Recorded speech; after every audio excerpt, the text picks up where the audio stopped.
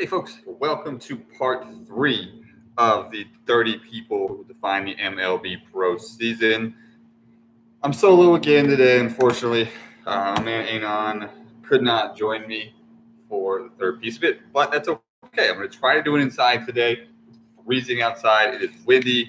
It is cold. It's like Georgia forgot that it was April 1st, excuse me. But we'll go ahead and get into this thing, right?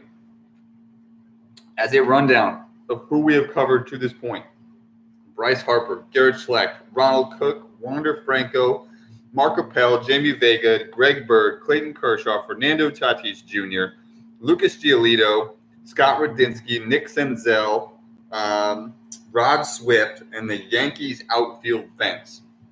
All right, now we've also covered a number of different people in between here. There's a lot of discussion of cherry players and other things like that, but that's the list of specific players we have discussed to this point. So we're going to go ahead and continue down this list. All right, I don't have the game access with me. So everything I'm going to be talking about today is going to be off of memory and off of Stats Plus, depending on how quickly I can get it to work as we go through it. But let's go ahead and launch into the first person on my list, and that is Toronto Blue Jays outfielder Carroll Curtis, 25-year-old right-handed left fielder who will be essentially filling in and taking over for Bryce Harper from last year. This is just such a big, I'm going to call it a hole, because the Blue Jays are still very, very good. But it's such a big piece of this lineup to fill for such a young guy that I think his success or failure will be very, very interesting. It's also intriguing to me because Carroll Curtis is yet to stick in a single team or with a single team for more than a year, right? He came up with 2018 with the Rays. It was Houston, excuse me. Came over to the Rays for 68 games, played 99 games for the Rays in 2019, was then traded to the Diamondbacks where he played 89 games. We had 264 with a 313 OBP with a 1.46 WAR. Been able to hit 12 home runs, stole 13 bases, right? So he doesn't do anything particularly well, but he also isn't going to kill you. He doesn't strike out a ton. He doesn't make a lot of mistakes, on the base pass and things like that. He plays pretty good defense. He plays very, very good defense at all three positions across the board. So Carroll Curtis is a very good baseball player. He's a good fourth outfielder for a competitive team. The question is going to be, and I guess, it'll come down to where the Blue Jays would play him, but is Carroll Curtis enough in this outfield to replace Bryce Harper's production over the last couple of years? And Bryce Harper, as dispensable as he may have seemed, considering the fact that if you go back to early 2020, that Mitch has been, kind of dangling him out there for the last couple of years, he's still a 4 or 5 WAR player, right? He was he was a 6 WAR, 6.5, 6.24, 7.91 from 2016 to 2018 in Toronto. Did not have a great 2019 season where he only posted a 4 WAR, but still very good. But 4.66 WAR in 2020, now dropping down to a player with 1.3. It's a 3-win loss in a division that has an improving Red Sox team, an improving Orioles team, a just wild card of Yankees team. Is that 3-win drop from Carroll Curtis, or from Bryce Harper down to Carroll Curtis, is that going to be something that hurts you in the long run? I don't know, right? You still got to think the Toronto Blue Jays are the favorite to win the East, but I don't think it's a good sign for their chances against the White Sox or the Angels or the Mariners, even the Astros or the A's, right? Some of these teams in the playoffs that have hopes beyond the AL East. So Carroll Curtis will define this 2021 season for me, because if he cannot boost himself to a level we have never seen before, the Blue Jays are going to take a hit in their production and potentially a loss of a couple of wins and maybe see themselves challenged for the American League East.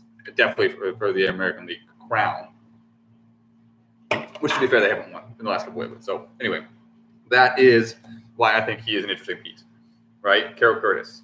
Let's move from the American League to the National League, and let's talk about a guy that, some of these players that we've talked about have been because they may not be with their team at the end of the season. And this is a player who, in my opinion, may not be with the team he is currently with, and that is Jurickson Profar of the Los Angeles Dodgers.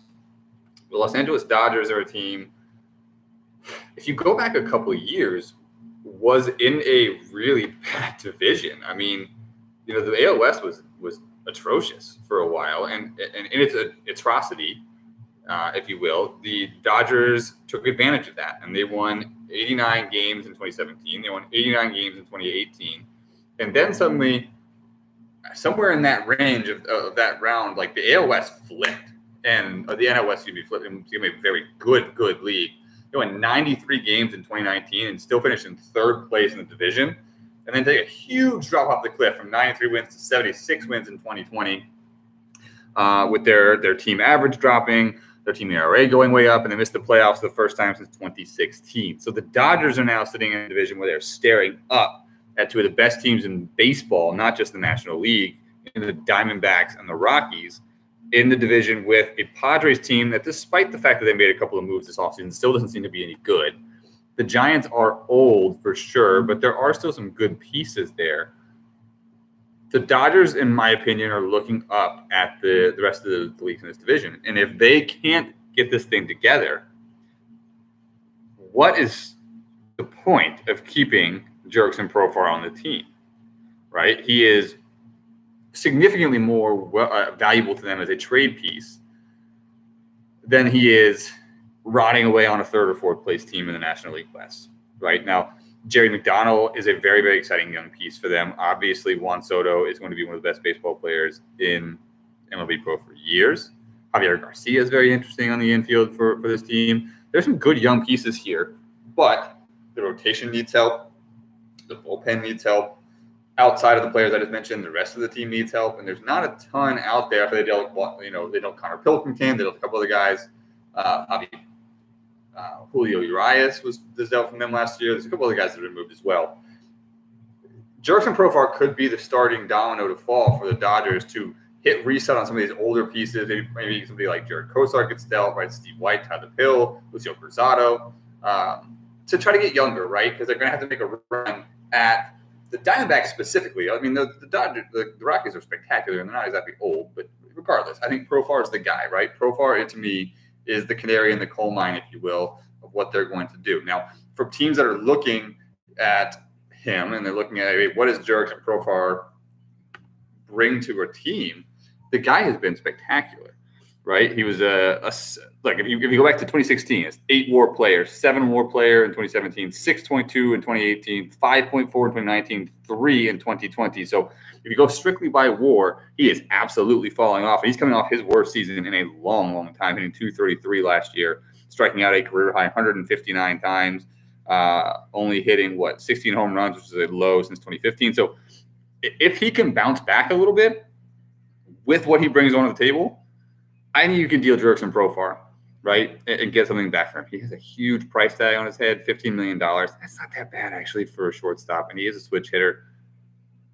I don't know, man. I think he's the one, right? I know that Sam would probably prefer to keep him. I'm sure that Sam believes in the Dodgers and believes in his team, but he's a guy to watch. And I think Jurickson Profar is going to define this season. He struggles out of the gate, and the Dodgers struggle out of the gate.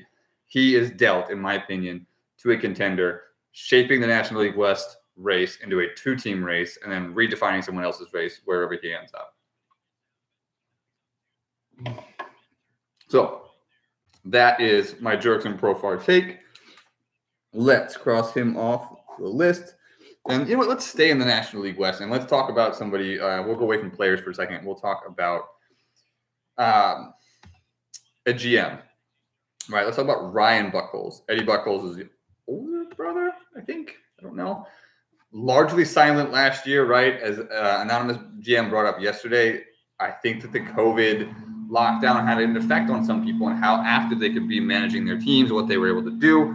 Because in a really bad season, you didn't see the Giants make a lot of moves, right? And I would have loved to have seen them try to deal off a couple of pieces last year because this team just isn't.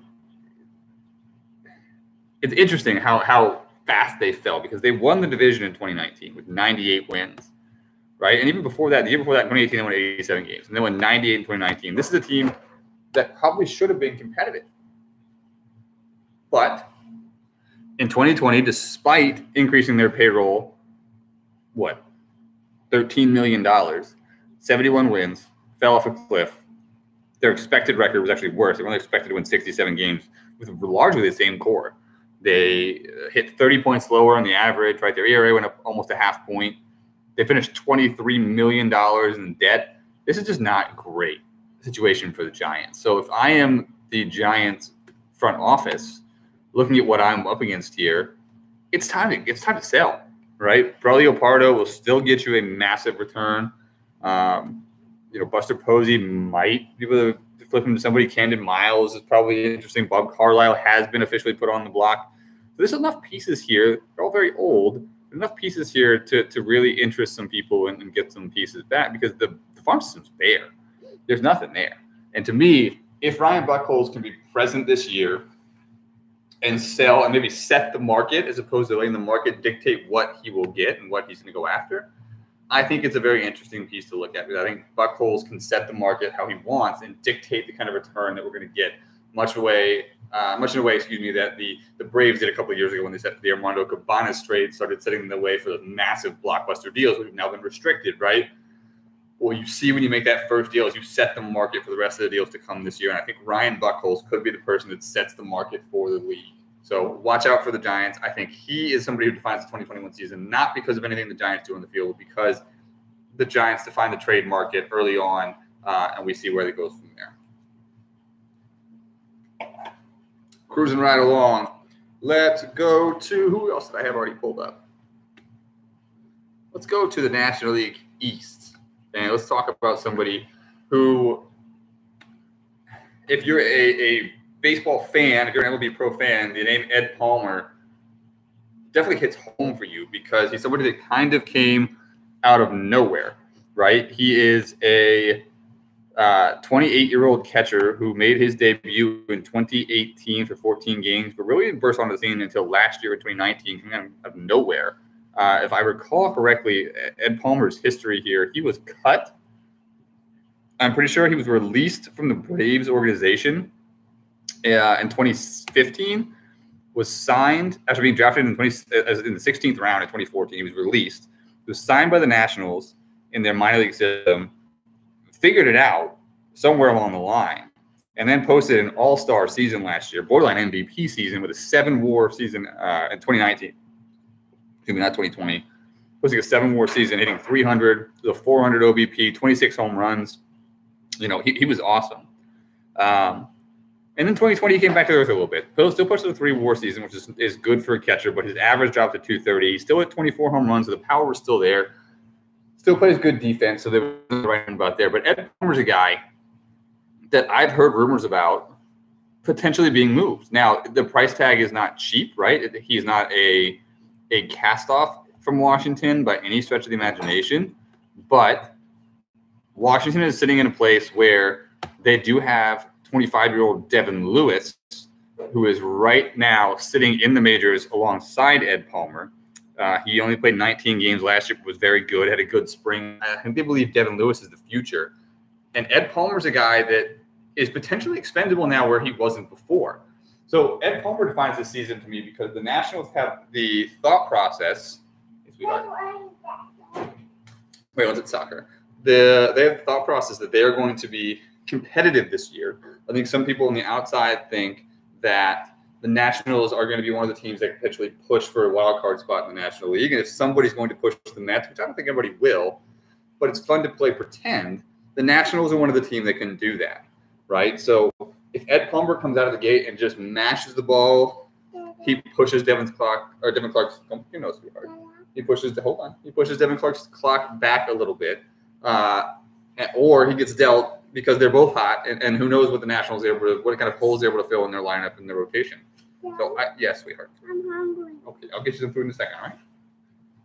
So I'm not able to finish all of these. As you can see, I am now under attack to be feeding a child. But Ed Palmer defines this season either he's dealt or he hits really well, and more likely he's dealt. And what does he bring back to Washington? What holes does he fill in this team to make them a more complete team to potentially challenge for the National League East? Moving to the American League, let's talk about a guy who is on a team that likely won't contribute too much this season, but I think, as Anonymous and I kind of alluded to yesterday, is a sneaky up-and-coming team. That's the Detroit Tigers.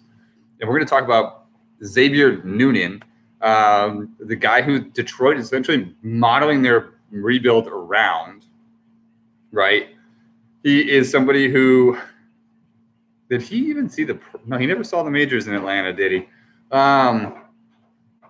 He came from New York to Atlanta, and then Atlanta to New York to Detroit last year. Then he played in 44 games in Detroit, posted almost a full WAR, hit 233, flashed 8 home runs over 44 games, right? So some good power projections here. Noonan's a capable guy. His downfall has historically been his personality. He's just difficult to get along with. And his defense isn't exactly spectacular, depending on what you're looking for out of a third baseman. He has a little bit of a range mobility. He can play first, but he's going to strike out a ton. Xavier Noonan is a guy that the Detroit Tigers are really – yes, I don't know what I was thinking when I released Palmer. Xavier Noonan is a guy that's going to define this Tigers rebuild because they're not supposed to compete this year, right? They are not planning to compete this year, but I think they're going to be better than even Jim believes that they can be.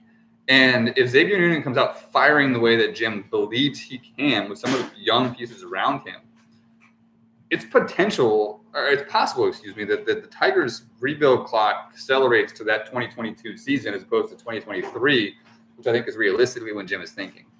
So if he contributes and he is going and he is hitting the ball and everything's looking good, does Detroit start looking at some of these pieces that we've talked about as trade pieces? So they start looking at a guy like Jurickson Profar, start looking at a guy like Ed Palmer, start looking at a guy like Garrett Schlecht, right? Some of these pieces that wouldn't necessarily be in his wheelhouse now, but with the farm system he's got, the number 1 pick coming up, and a couple other things, Jim could very easily make a move to get an all-star caliber player at a place of need and have a guy like Noonan to anchor this lineup should he be able to hit. So that's why I think he defines this season, because he could turn the Tigers into a buyer at the deadline, and maybe they flip Jason Hayward or maybe try to re-sign him for another year. I don't know, but we'll see, right? So I think that's an interesting piece. How long have I been going? 17 minutes. Shit. Well, now somebody's running on my door, so I'm going to end it there. Yeah.